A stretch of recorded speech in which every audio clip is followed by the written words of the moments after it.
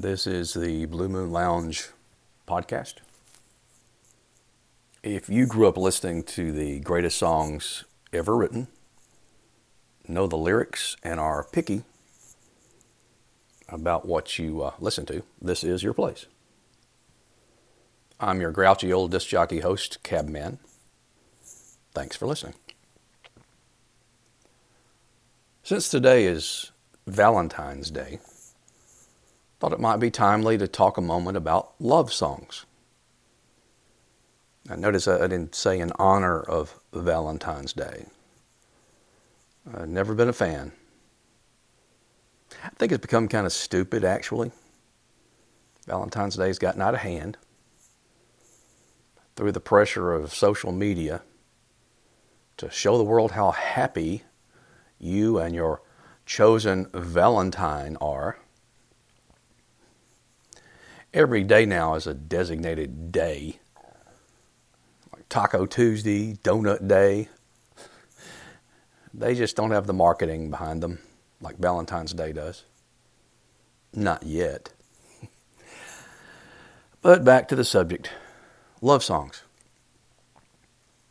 3 decades ago, it was about war. CCR, Buffalo Springfield, Arlo Guthrie, and others led protests through music against the Vietnam War.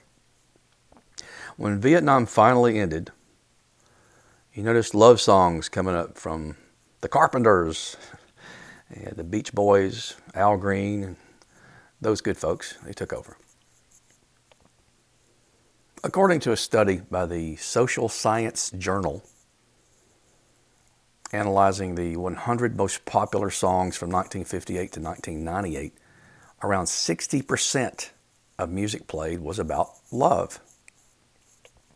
Now, they also noticed, I'm afraid, that in the 90s, the trend in music became more rap-oriented, and the song lyrics shifted to less about love and more about sex. Do it till you're satisfied. Oddly, mostly by the female artist. That's all kind of a shame in my opinion. Sort of the same way with Valentine's Day. Less romantic, more about sex. I guess being slutty sells the merchandise. I'm sure everybody has their favorite love songs. I've got a few. For a moment, I want to show appreciation to one of the best love songs of all time. It's from Derek and the Dominos, and it's not Layla. Ha, gotcha.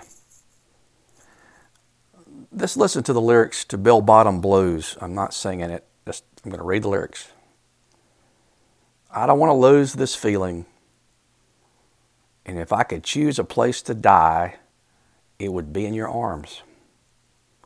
Do you want to see me crawl across the floor to you? Do you want to hear me beg you to take me back? I'd gladly do it because I don't want to fade away. Now, that's some deep stuff there. That's not sappy at all. Dude is throwing it out there. He's willing to die in her arms. Well, luckily for Eric Clapton, she left George Harrison and married him. And they got a divorce later, of course. Of course, nobody said love was perfect. Such is the case with the love songs we remember.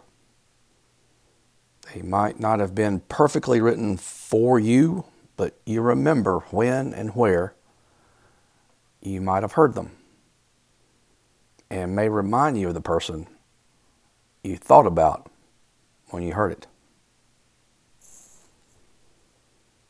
This has been the Blue Moon Lounge podcast. Now go listen to a love song or two by yourself. Check you later. Thanks.